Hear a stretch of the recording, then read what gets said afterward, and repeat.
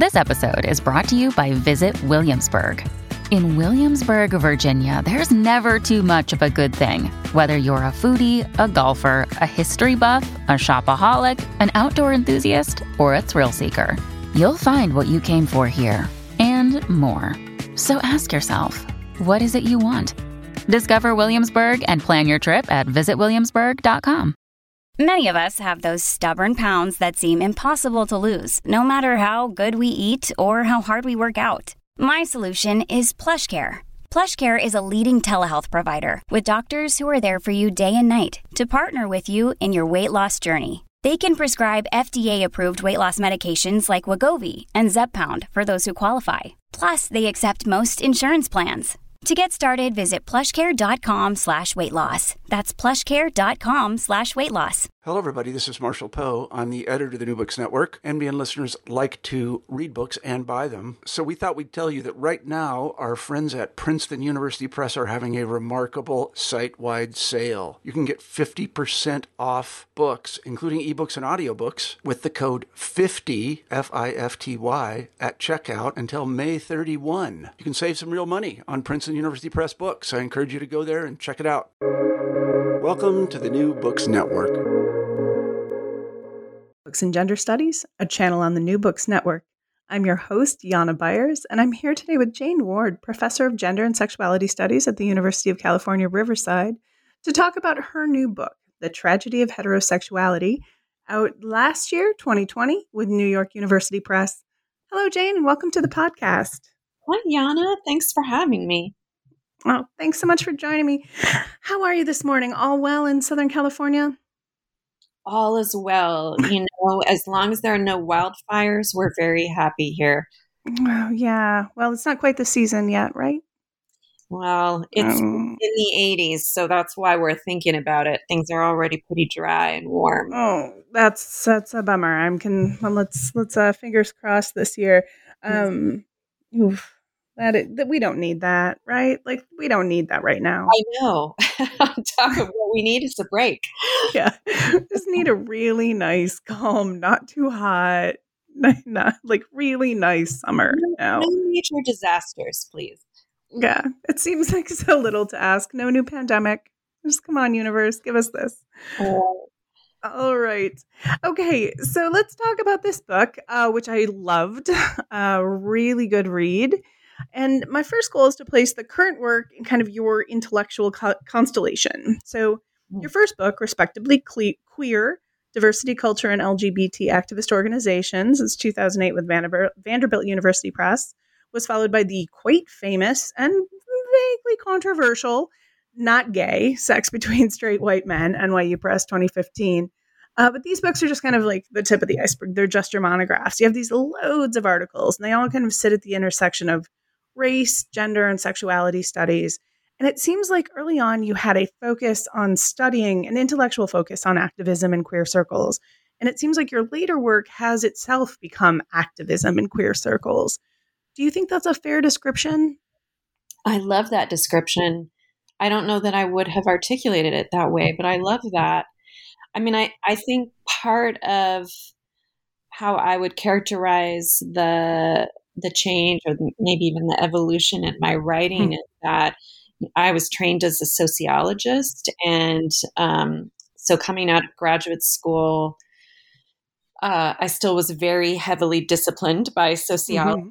And, sociology is all about organizations and movements and those sort of collective dynamics. And so I think, that really informed my interest in queer organizations. And I was in LA at the time that I wrote that first book, and I was very interested in the corporatization of LGBT organizations, projects that had started out as like really grassroots, really radical organizations, and that increasingly grew and grew, and then had multi-million-dollar budgets, and then had corporate sponsors. And so that book's really about the pitfalls of that problem. And so I looked at, a Pride organization and an HIV/AIDS organization, and then a LGBT community center.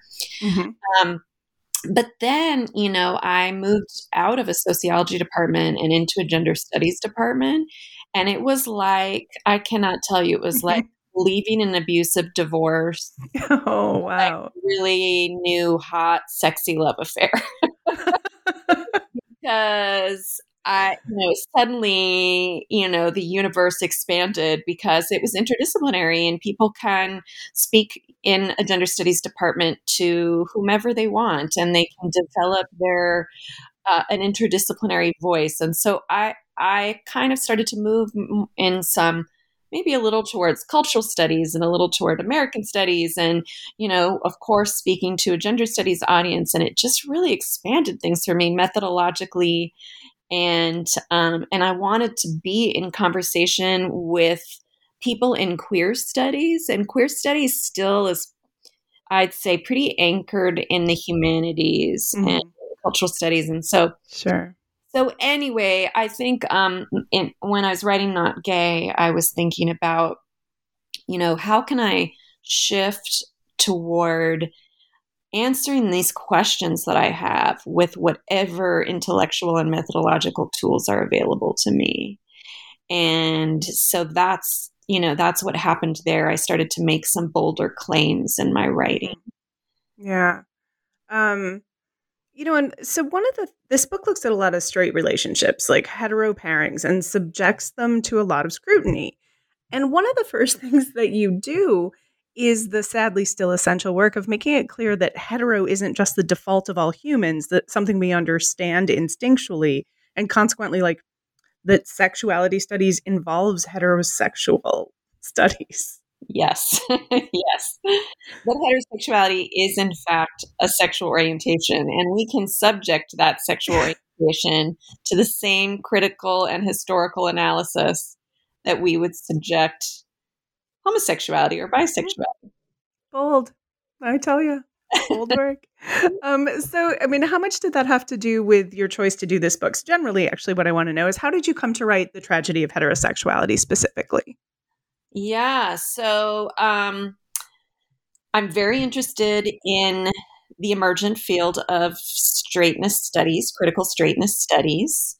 And really that's about picking up Foucault and others who pushed us to think about when the categories of heterosexual and homosexual first emerged. These are relatively new concepts. They emerged in the late 19th century. They're invented mostly by European physicians.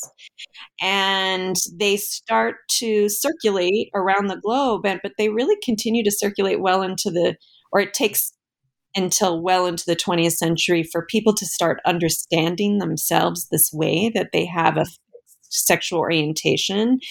And so, I was super interested in how modern straightness, not just as a medical category, but as a cultural category, started to take hold, and how psychologists and sexologists started to understand, what or to name what they believed was healthy heterosexual relationships.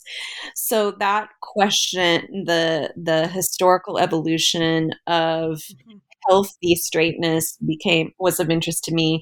I was also really inspired by feminist studies of masculinity and critical race studies of whiteness, because these are two areas where, again, we should flip the critical gaze to investigate what's often a totally unmarked, unexamined category of privilege. So all of that was kind of coming into the mix to write this book. Yeah, I can see. Yeah, and I see that you can really see those areas at play. So my first question, or my next question, pardon, is that I'm going to ask you a question. I want you to put on 3 different hats. Okay. So the first I want you to pretend to be or like embody like the popular heteronormative massive discourse we all live in. I don't know what that makes you. Are you a television? I'm not sure, but like whatever, get there. Okay. Gross, but yes. So yeah, I believe that you're actually, I think you're a cookbook. Okay. So is it easier to be straight than gay? From that perspective? Yes. Do you see where I'm going here? Absolutely. Thanks for playing along. Okay. Yeah. You want me to say more about that? Yes, please tell me. Why is it, what is the, how, so yes, the answer here is yes. Maybe I'll stop trying to be cute. Yeah, I mean, of course, we all know that if you're gay, that means that you're going to experience so much discrimination and, probably family rejection, and you'll be maybe really lonely, and it's going to be harder to have children, and, you might experience all sorts of mental health issues. We know that if you're gay, you're more likely to commit suicide. So it's just generally a really hard and tragic life. And it shouldn't be that way, but unfortunately it is that way. So of course, if you could snap your fingers and be straight, you would in a heartbeat. Right. Absolutely. And then, but one of the central premises of this book is that you'd answer differently while wearing a different hat, right? But if you were a gay white man, what's the difference there? What might the response be there? Yeah, so maybe you would say, actually, it's really fabulous to be gay, and you don't. Love is love. You don't have a choice in the matter about whether you're gay. We're all born gay. And because of that, you have to love and accept us like any other difference, like racial differences or any other difference. And yes, it's hard to be gay, but ultimately it gets better the longer you're out and the more you build a gay community and connect with other people who were born gay, and we're all different. So we should just celebrate our diversity, and love is love. Oh, that's so kumbaya. All right. I'm going to make a sampler. So what's and then tell me what would be your answer wearing the hat of a lesbian woman? Yeah, well, maybe I'm even going to change that hat because I mean like a radical dyke, a feminist. Okay, right on. A queer dyke. Yeah. So this is my hat, I think. We finally come to my actual hat. And so what I would say and what I do say in the book is that neither of those discourses resonate for me at all, and have not for a long time. I mean, I think the second one, the mainstream LGBT rights narrative, is one that I picked up because, in a way it's sort of compulsory if you're gay. Mm-hmm. It's like you're supposed to tell that story about how, you would be straight if you could. Who would ever choose a life of homophobic discrimination? But you were born that way, so you can't. And so therefore you charge along as best you can, asserting your pride in yourself. But for me, that has never been the story. For me, the story is I feel profound relief not to be straight. When I look at straight relationships, I think, oh my God, there's so much dysfunction, performativity, manipulation, resignation, settling, abuse. I mean, just the list goes on. And whereas, in lesbian feminist spaces and queer dyke subculture, feminism really infuses queer subculture, at least the queer subculture I'm embedded in. And so there's automatically, kind of built in, not automatically, but built in is a critique of all of those things that are dysfunctional and abusive about straight life. And so because of that, there's no sense that anyone would ever want to be straight. Of course you wouldn't want to be straight. To be straight is a totally suffocating, dismal existence. So that we pity, to tell you the truth. So what's interesting to me was that this narrative, this experience of gratitude to not be straight had been so silenced, like so drowned out by the mainstream LGBT rights narrative. And it just was like, what's going on here that we can't tell this other story? So that's sort of one question in the book is like, why are we telling this story about how tragic it is to be gay when there's a whole other story about how tragic it is to be straight? Where is that from? Like, especially from, these are really happy, well-off, cis white gay men who want to talk about, well, of course I would be straight, but I was born this way. Where does that narrative come from? Yeah. I mean, I know where the dominant narrative comes from, but what's with that? Well, I think it's two things. The first one is that I think the LGBT rights movement, the mainstream LGBT rights movement, made a decision that narrative would be more politically strategic. That straight people would respond better to that narrative. And so if you're just thinking strategically about getting wins with straight people, getting, acceptance and assimilation, as you might be thinking if you're in with HRC or something like that, then that I think they really doubled down on that particular approach. But the second element is precisely gendered, which is that gay white men have much more to lose, or they have things to lose in being gay. That they're very aware that heterosexual relationships are set up for men. They're structured for men's benefit. We know that men report much higher satisfaction in marriage and value, they get much more value out of heterosexual marriage. Whereas for women, heterosexual women, marriage is kind of a raw deal. It's often a place of a lot of unpaid and unvalued or undervalued labor, emotional labor, material labor, childcare, housework, all of that stuff. So men actually are losing certain kinds of benefits and resources when they're gay. That's just not the same for lesbian women. We have a lot of evidence to suggest that even when accounting for homophobia, lesbians gain by virtue of being lesbians. They have more self-determination. They have better sex. They have more orgasms anyway, if we want to call that better sex.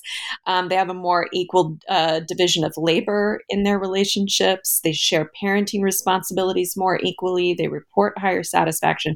So I think it makes sense that gay men have a different story because sexuality doesn't exist in a vacuum. It's like all of these sexual identities have unfolded in relationship to patriarchy, and not to mention white supremacy, and that's a whole other story. But I think those are the reasons why. Yeah. Okay. So talk to me about straight culture as seen through a queer feminist lens or a radical dyke lens, as it were. What does straight culture feel like, look like? Yeah. So I think one of the things that some people have reacted to, and I have gotten a tremendous amount of hate mail and pushback and response. Oh, yeah, I'm sure. Is they read the title and they think they're thinking kind of, they're just thinking heterosexuality as an orientation of sexual attraction to people of the so-called opposite sex. This book isn't really about attraction to the opposite sex. There's nothing wrong with that, of course. This isn't about problematizing that. It's really about straight culture, the culture that has developed around attraction to the opposite sex. And I would say the main, you asked, what does it look and feel like? I think the most influential component or determining component has to do with the gender binary, which is that in the 20th century, physicians and sexologists and psychologists theorized that heterosexuality was inseparable from the union of two totally different kinds of humans.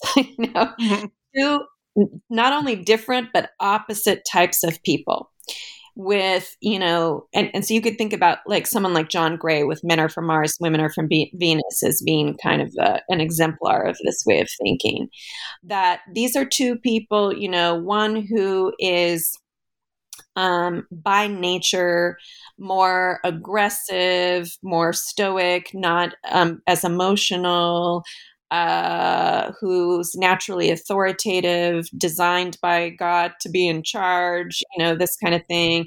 And then, one who is nurturing, self-sacrificing,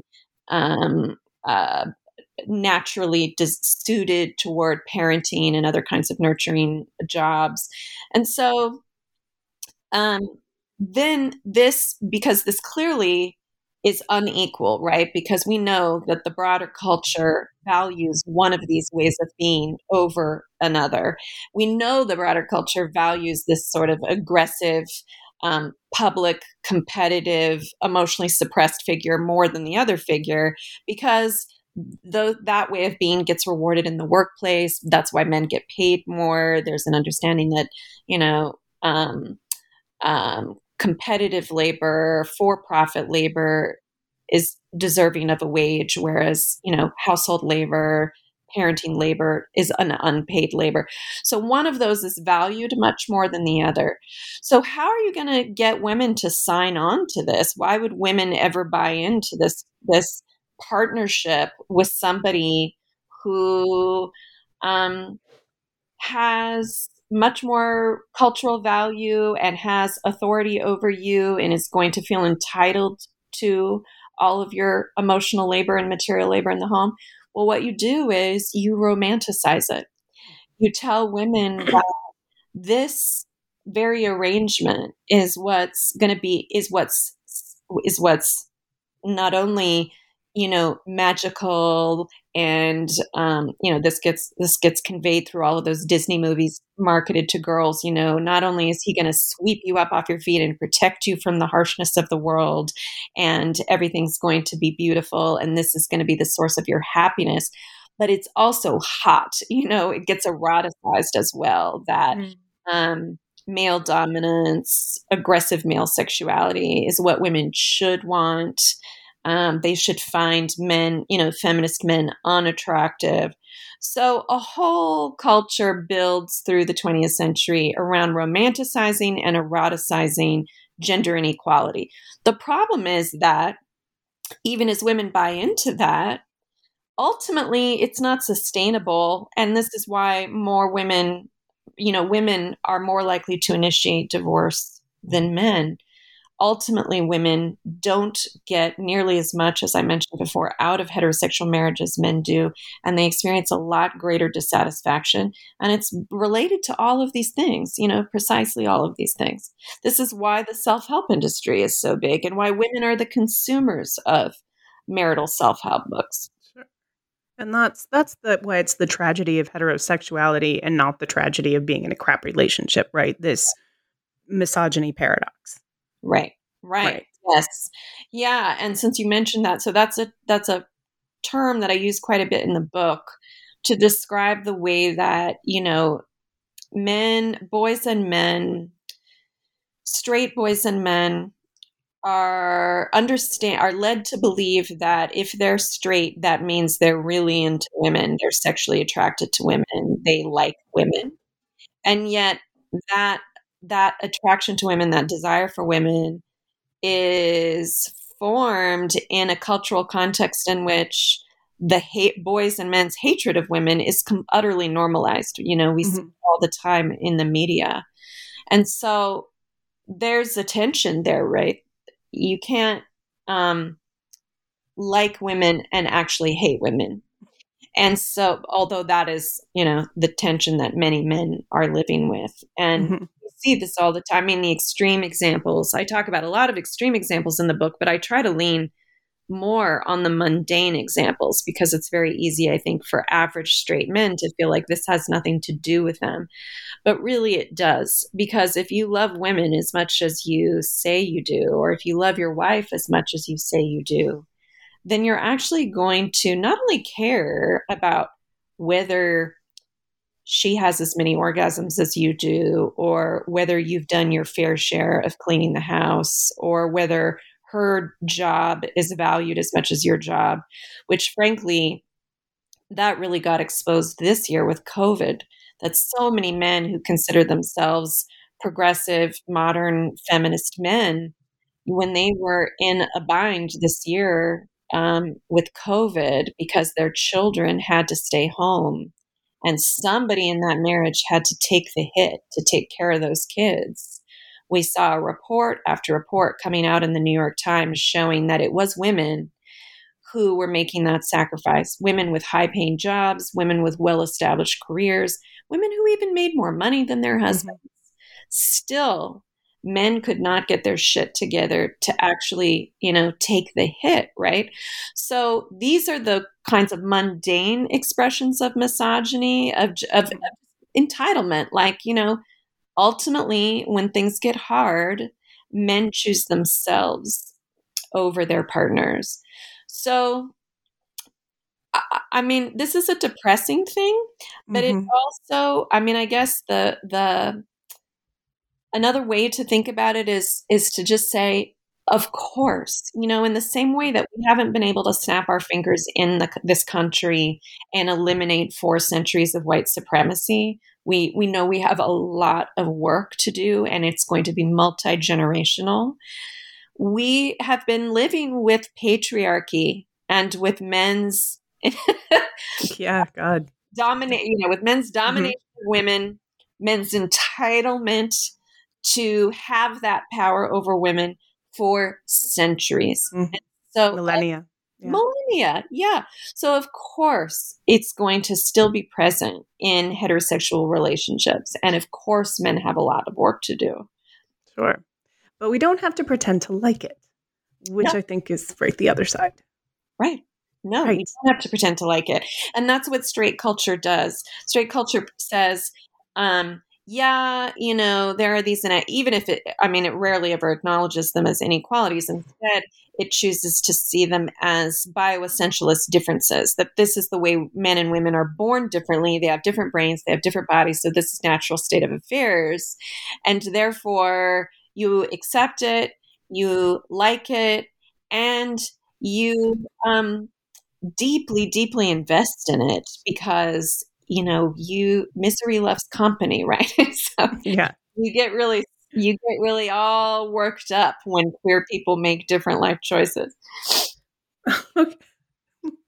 So I want to take a second to talk about your source material, and in a couple of ways. The first thing is that you use a lot of really early, distinctly feminine or distinctly lesbian theory, which has kind of fallen out of fashion a bit, and I loved it. And it was exactly right. These women are talking about this, but it's 1970 and they're talking about these things that you're talking about. So what was your decision here to go back to whomever, Right. Yeah. The Kawahi River Collective. Yeah, there we go. That's Glorians, I'll do it. Yeah.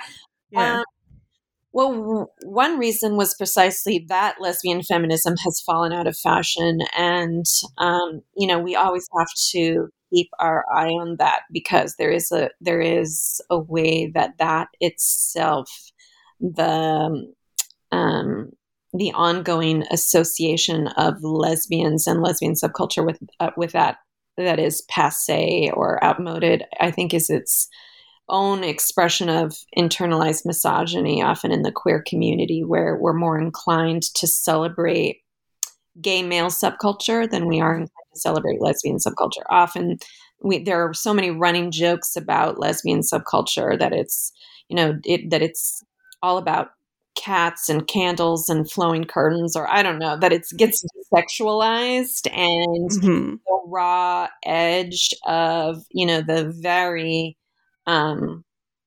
sharp and insightful critique that was available to us in lesbian feminist writing often gets dropped out, and young people don't know about it. So yeah, absolutely. I wanted to say, let's not throw the baby out with the bathwater. Yes, lesbian feminists in the 1970s and 80s were wrong about some things, or some of the things that they were arguing for seemed like they didn't really work out, like political lesbianism, for example. And yet that doesn't mean everything they said was wrong. In fact, they were spending a lot of time trying to develop solidarity with straight women because they saw the suffering that straight women were experiencing. And that's what I wanted to mine that wisdom, because it got really sidetracked with the AIDS epidemic and with queer theory, honestly, which decentered lesbian writing. Yeah, which decentered it decenters the idea of a sexed body in some ways, and kind of doing away with anything that's specifically and so wholeheartedly embraces that idea. It became a little passé and problematic. I think there's some things happening that are kind of negative with lesbian feminists, or not necessarily with reactionary feminism that is getting that. And the traditional feminist literature, the traditional lesbian feminist literature is getting kind of linked to turfy stuff. Right. Yeah. I mean, it's interesting when you said that about the sex body. I mean, I think in some ways, a lot of the early queer theory, I think there was an interest in the sexed body, but it's like, it was so gay male centric that if there was a body part that represented queerness, it was the anus. It certainly wasn't the vagina. There was a lot of interest in, because the crisis of the moment was the AIDS epidemic and the mass, the homophobic hysteria around anal sex and the association of gay men with death and gay male sexuality with death and risk taking. There became a way that, there was a way that gay male sex practices, primarily anal sex and primarily, anal sex without barebacking, basically public sexuality, all of this, became the risky sexual practices that queer theories circulated around. And I understand that. I understand why that was. Those were crisis points that I think, felt a need to develop a new narrative around. However, there's always a complexity because of sexism where, the slippage between just ignoring lesbians because of sexism and ignoring lesbians because there's some, crisis for gay men, it can become very blurry. So I think lesbian theorizing really dropped out. And a lot of lesbian writing at that time actually became about caretaking of gay men. And there was an expectation in the 1990s that the central role that lesbians played in the LGBT movement was taking care of dying gay men. So all of the writing and activism that lesbian feminists had been engaged in before then, like I said, got kind of sidelined. So in some ways, this book is about returning to that unfinished business. And then you also use different primary source kind of caches. And for the first chapter, you spend a lot of time with these like relationship guides, behavior guides, conduct manuals, we would call them, from in the early modern era, about how you live, how to have a happy relationship, how to have a happy marriage specifically. Yeah. And these are places. This was a place where you were pulling out information from these that was just unbelievable. So can you tell us about these things? Sure. I mean, there were so many, I knew I wanted to look at the, what were the first modern marriage advice books, which are obviously, they're books about heterosexuality because there was no gay marriage. So I wanted to look at these. And as I started the research, the first thing I was struck by was that the most prominent of these books were written by eugenicists and often published by the Eugenics Publishing Company. So they were books that were written by people who were deeply embedded in the logics of white supremacy. So for folks who don't know, the eugenics movement was all about encouraging the reproduction of people who were believed to be of good genetic stock and discouraging, so basically white people, particularly middle-class white people who were believed to be intelligent, and then discouraging reproduction of all other groups. And so many of these books were aimed at creating harmony in white marriages. And the earliest ones were animated by a deep concern on the part of the authors that these marriages were not doing well, that they were in danger, primarily because they were filled with so much violence, with men regularly sexually assaulting their wives, and also just mutual loathing of men and women coming together in marriage. This is in the early 20th century.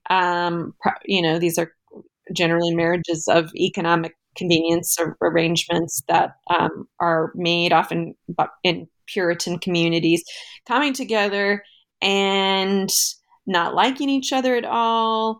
Women often feeling repulsed by the sight of their husband's naked body. The sex being, again, violent and often rape. And just a general state of misery. And the way, the authors of these books, and they were mostly like family doctors and sexologists, they were just so explicit and straightforward that men and women hated each other. And so they were repulsed by each other. This is the language they used. And they were like, we need to really fix this, because otherwise these marriages are not going to last. And so they gave a set of recommendations to married couples. And at that time, the presumption was that men and women would read these books together, that they'd go to their family doctor and maybe say, maybe the woman in the marriage might tell her family doctor or imply that she had been raped by her husband. Maybe this would come up because she was feeling, she was depressed or anxious. She'd probably get a diagnosis of hysteria. Who knows would have happened then? But then they would have been given, the couple would be given this book by their family doctor. And the book would give them a set of recommendations, which at that time were primarily about what people called social hygiene. Like you need to do things to make your body less repellent to your partner. And so perfumes and deodorants and even dietary recommendations were made so that people, had more attractive skin, had better breath, this kind of thing. So it was very interesting that the doctors were, and you can see this too, is at the beginning of the rise of the beauty industry, which we didn't yet have in the U.S. in anything like how we have it now. And then by mid-century, we have the discipline of psychology in full force. And so the marriage manuals start to shift from being about how repulsed men and women are by one another's bodies, and instead becomes about how repulsed they are by each other's personalities. And so the focus is really on what men and women, primarily what women can do to alter their personality, to keep the marriage harmonious. And so that looks like things like make sure to be really beautiful and lovely when your husband comes home from work, make sure that the house is clean, make sure, don't talk about your problems, kind of don't talk about anything, because he just got home from work and he's exhausted and he can't be bothered by the petty details of your life. And and then we move into the 90s with Men Are From Mars, Women Are From Venus, and all of these, men who hate women and the women who love them, and he's just not that into you. And all of these books become kind of flashpoints in the self-help industry. And really, since the 1990s with Men Are From Mars, Women Are From Venus, the message hasn't changed much at all. And that message is men and women don't naturally get along or have anything in common or like one another.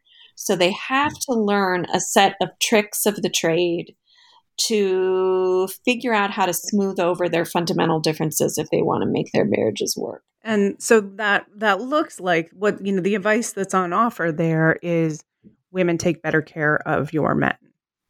Yeah, it's women take better care of your men, but it's very specific. So it tends to focus on expressing an inordinate amount of gratitude for any little thing that your husband does. So what John Gray says is men or Martians thrive on appreciation. They need to know that they're needed and that they're amazing. And so if they take out the trash, you should do a whole, jump up and down with gratitude that they took out the trash. Because and then later on with 21st century books like Act Like a Man, Think Like a Lady, we get, we basically are told men are on the verge of leaving you at any moment. So if you want your man to stay around, you got to treat him like a king. He needs to know that he's the man of the house. And so anything he does for you, including just staying there, continuing to be in relationship with you, you need to express tremendous gratitude. So this becomes the primary message to women. Don't expect much, and what you get, you better be grateful and let him know that. Men are told things like, so John Gray tells men, I recognize that you actually don't want to listen to your wife speak, that anything she says is uninteresting to you, and maybe even the sound of her voice is grating. But what you need to do is recognize that women or Venusians thrive on connection and being heard. And so you need to say things like, oh, that sounds hard. I'm sorry to hear that. He also teaches men, women thrive on affection, so you should touch them 10 times per day, because you can't just ignore them and not touch them and then want to have sex at night. So if you want to have sex at night, make sure that you've touched them, in a non-sexual way throughout the day. So it's just like, it's a playbook of tactics and strategies that men and women can learn, that of course don't do anything to address the root of the problem, right? They don't address the problem at all, but they sort of play act at getting along, making it, fake it till you make it. Right on. So, and this reaffirmation of these really, maddening, nasty traditional gender roles is what is on offer here. And then your next chapter, it's not much different, which is your next chapter looks at the seduction industry. And this research sounds like complete and utter hell to me. Like, I cannot imagine dealing with doing this. Right. Well, I'm able to do it because I'm a lesbian. I think if I was straight, it would have been too much. I don't know, man. Anyway, so tell us about what you did. First of all, tell us what you did for this work, for this chapter. Sure. Yeah, so the seduction industry is basically the industry that developed out of the pickup artist subculture. So, there was a culture of pickup artists. Was kind of an underground network of men who would teach other men, these techniques for seducing hot women. And as it became mainstreamed, it also started to have a pretty bad reputation for good reason. And so they kind of rebranded themselves into a more respectable industry, which is the seduction industry. They are dating and seduction coaches that you can hire, attend their boot camps. It's anywhere from $1,500 to $3,000, $4,000 for a weekend boot camp. And they, have drawn on all kinds of strategies to legitimize the work. So they say that they're drawing on dating science and popular psychology and even some feminist concepts to teach men how to be less creepy and more empathic with women to be able to better connect with women so that they can seduce them into bed. Yikes! Yeah. So, and what are their suggestions? How would a man go about getting a woman into bed? Yeah. So I sat in. What I did was I did an ethnography of this world over a couple of years, attending some of these boot camps, and then also just following all of their online material, their webinars and videos and all of that. So the early iteration involved a lot of techniques that the seduction artists have since disavowed. So, things that you may have heard of, like negging, where you sort of insult a woman at the bar to assert dominance over her. And the belief was that that too many men approach women from a place of desperation, and that's not attractive. So that if you actually deliver a subtle insult to a woman, like trying to think of what, like you might say, is that your natural hair color, or something that just sort of unsettles her, that this then establishes that you're not desperate for her attention, and then she'll be responsive to that. There's so many. I mean, I could give you a million examples of all of these techniques that they used to unsettle women and to gain power over women in a bar, or like a pickup scene, a hookup scene. But they have since, part of the rebranding is moving away from those techniques and instead teaching men how to distinguish themselves from the legions of other creepy dudes by actually teaching men how to bond with women and develop women's trust and sense of safety. So they do this by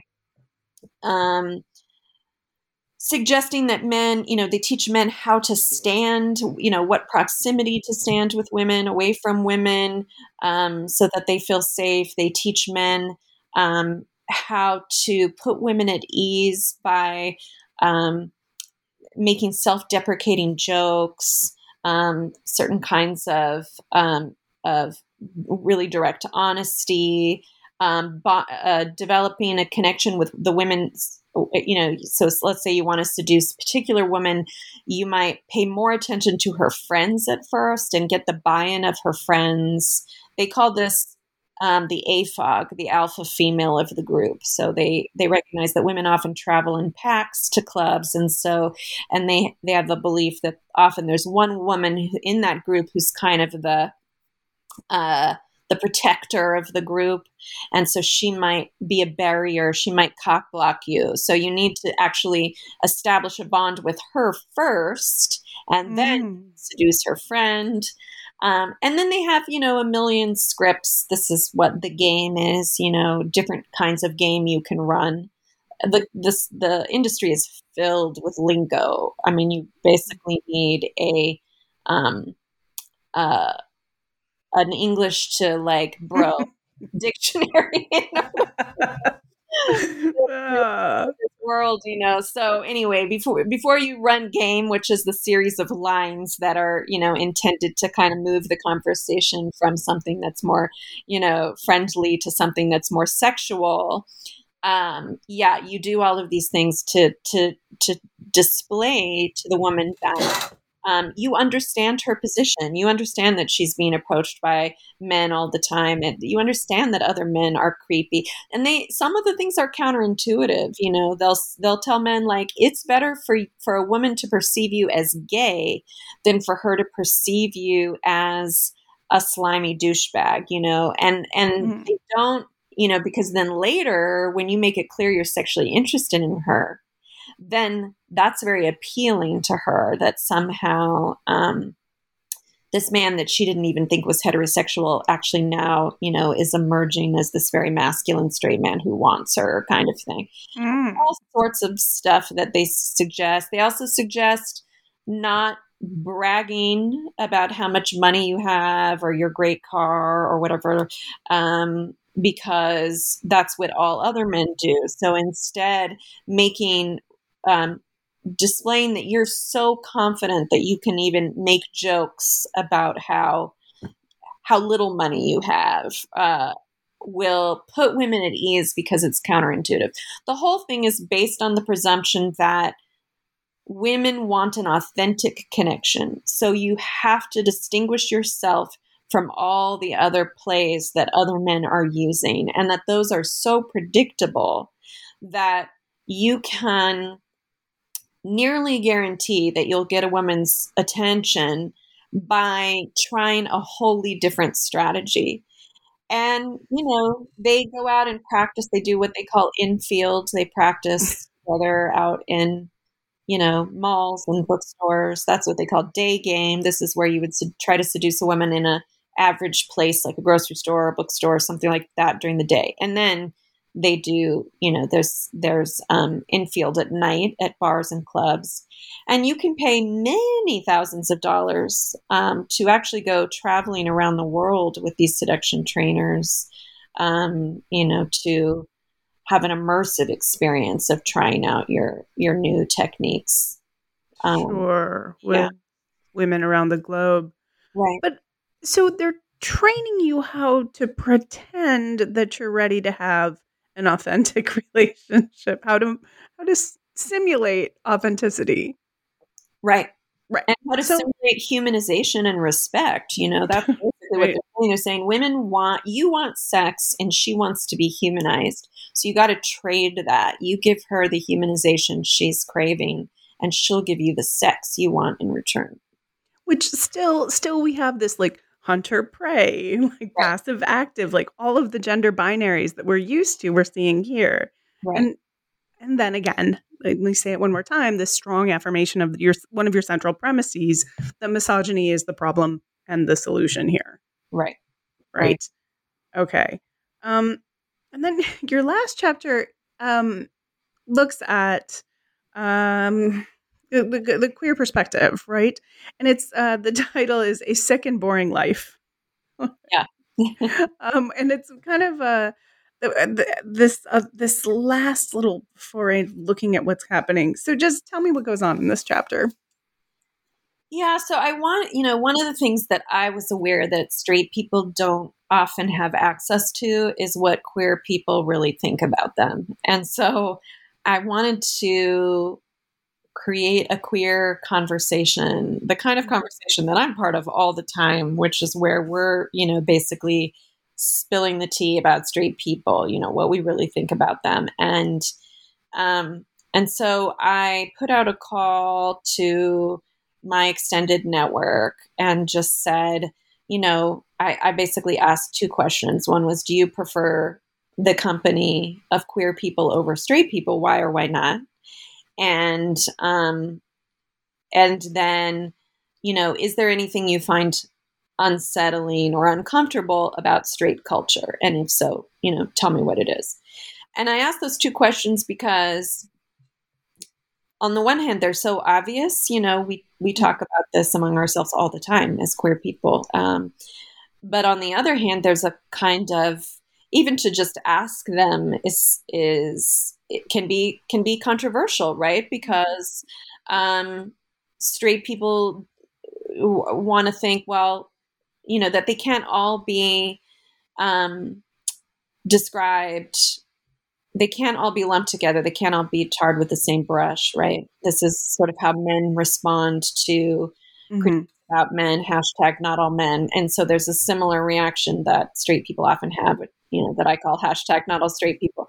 So of course, not all straight people. There are straight people who are exceptions to this. But we have a lot of complaints in the queer community about what it's like to be at straight weddings, what it's like to be at straight parties, what it's like to have all your coworkers be straight, what it's like to, be with all of your heterosexual relatives. And let me tell you, we're not sitting around thinking, oh, I wish I should be just like that. So that's if only I were straight. Exactly. So this chapter is just an honest accounting of all of the things that we find, alienating to horrific about straight life. This was a place where reading some of these quotes, I laughed out loud. And also it was just like, oof, there's a lot of oofing. It's like something about, it's not even culture. It's what's left when you take away everything interesting. Yes. Yeah. I mean, one of the most common themes that I was not surprised, but somehow it makes sense, but somehow I hadn't anticipated it was, so many people said that the worst part about straight culture is how boring it is. It's just so predictable. And the feeling is that straight people follow a script. And so you can just, you can predict what all of their rituals are going to be like. You can predict what their attachments and investments will be. You've been to one baby shower, you've been to the mall kind of thing. You've worked in one office listening to straight women complain about their husbands. You've worked in the mall. That there's just so much scriptedness, and queer life just has less of that because so much of it, I mean, I think it's changing, unfortunately, but at least when I came out, so much of what it meant to be a queer person was sort of uncharted, right? Mm-hmm. You didn't have you didn't turn on the television and have, countless queer relationships beamed at you in television dramas, telling you what it's supposed to look like and feel like to be a straight man or a woman. And so, or certainly, I mean, when I first had sex, it was like, I have no idea what I'm doing. I truly had no idea what I was doing. And that was the beauty of it, right? I mean, imagine having sex, a kind of sex that no one has ever told you, what you're supposed to do, what it's supposed to look like, feel like. I mean, it's just, so I think queer people actually love that about queerness. I wrote about in my last book, and Not Gay, how what I fell in love with about queer subculture was precisely the unpredictability that I loved, because I came out at a time when there was a lot of people beginning to identify as trans, not yet as non-binary, but some people as genderqueer, trans and genderqueer. So I'd go to a bar and I'm really attracted to gender transgression, is very hot to me. And part of what's so hot to me about it is precisely that I don't know. I can't easily read it. I can't box it in. I can look at a person and I don't know what their body looks like underneath. I don't know what body parts they have. And even if I did know what body parts they have, I don't know what sense they make of those body parts. And to me, all of that is so delicious. I can't even begin to tell you, And so for a person who's so attracted to that kind of, the exhilaration of difference and unpredictability, straight life just is, it's so disappointing. And so this was a big theme in that chapter. There's also this theme about something that I saw recurring about a lot. It just reflected the neat boxes, right? That it's about consumption and consuming in the proper way. You buy these things and you have this house and then you have to talk about it, and you've got this car and you have to talk about it. That a lot of reproductive, fitting in and reproductive ability is about consumptive ability, right? Yes. So there's a lot of that. Yeah. I think in that chapter I talk about, there have been various lesbian websites. I think it was maybe Autostraddle, I can't remember, that have made lists of the top 50 things we hate about straight culture, stuff like that. And a lot of it is about basicness, about live, love, laugh posters and, aprons complain about how much you love to drink wine and memes about how you hate your husband or how men are like little boys or kids and loving watching Law and Order SVU, like an endless stream of sexual assault dramas. And it's very interesting. I think straight people don't know that these are straight things, right? Because they're just things. They're just things, right? In the same way that white people often don't know all of the elements that come together to produce white culture until people of color point them out.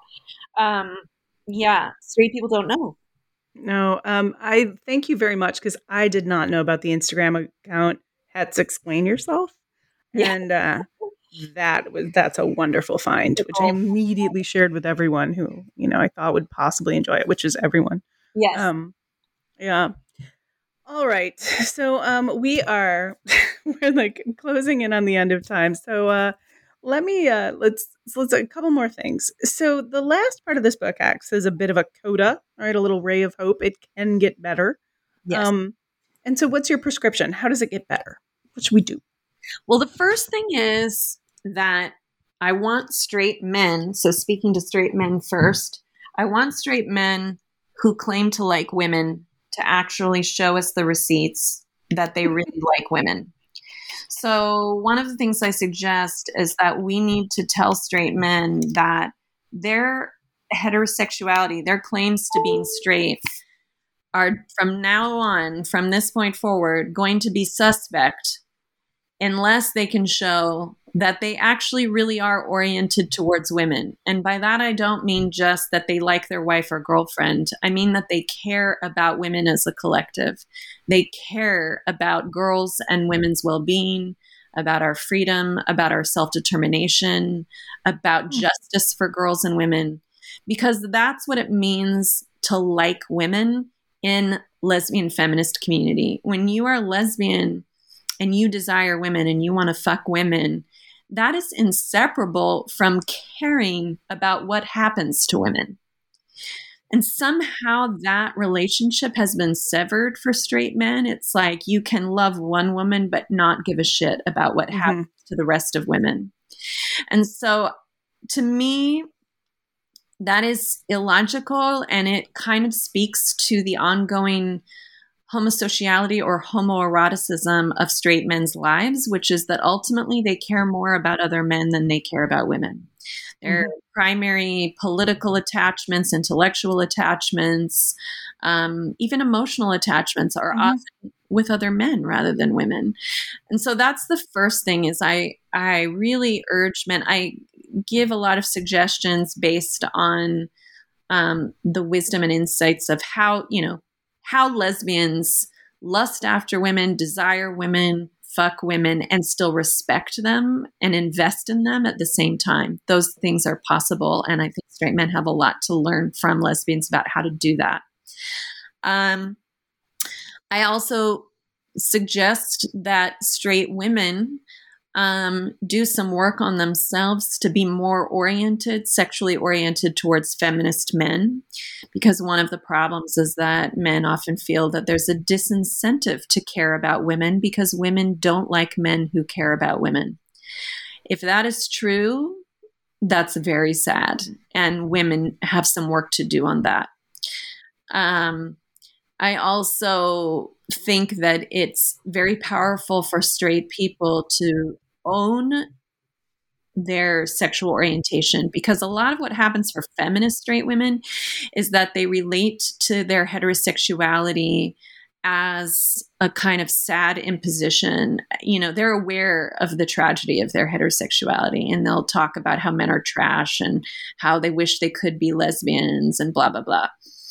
I cannot tell you how many straight women said to me, if only I could be a lesbian. But I want to suggest we actually don't want to hear that anymore. Something passive and victimy about it, because the feeling that invokes in straight in queer women is like, well, it's not that hard to be lit. If you actually be lesbian, just do it already. It's not that hard. So there's something going on there for you. There is some attachment that you have to straight men that you need to own, right?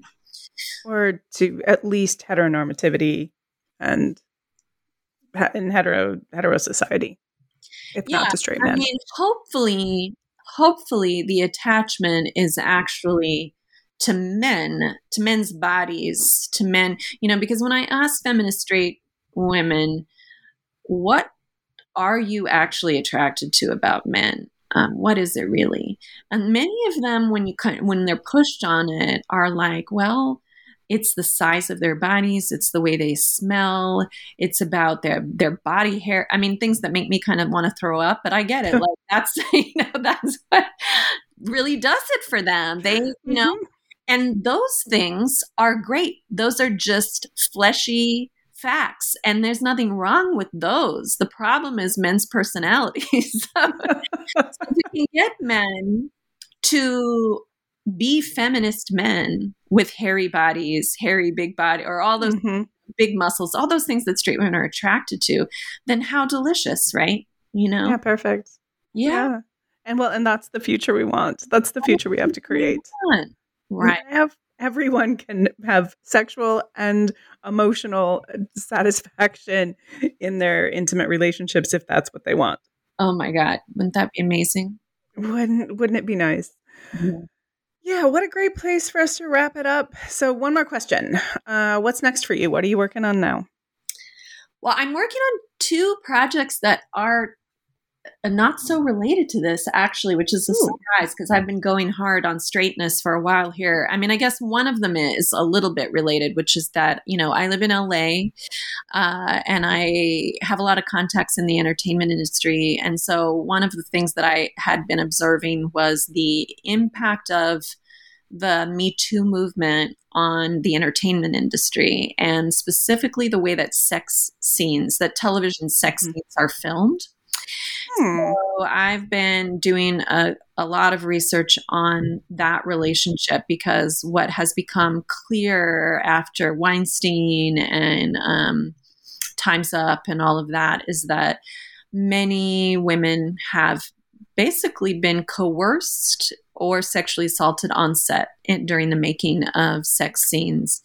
And we have a lot of work to do to make that a more ethical workplace. So I've been doing some work on that.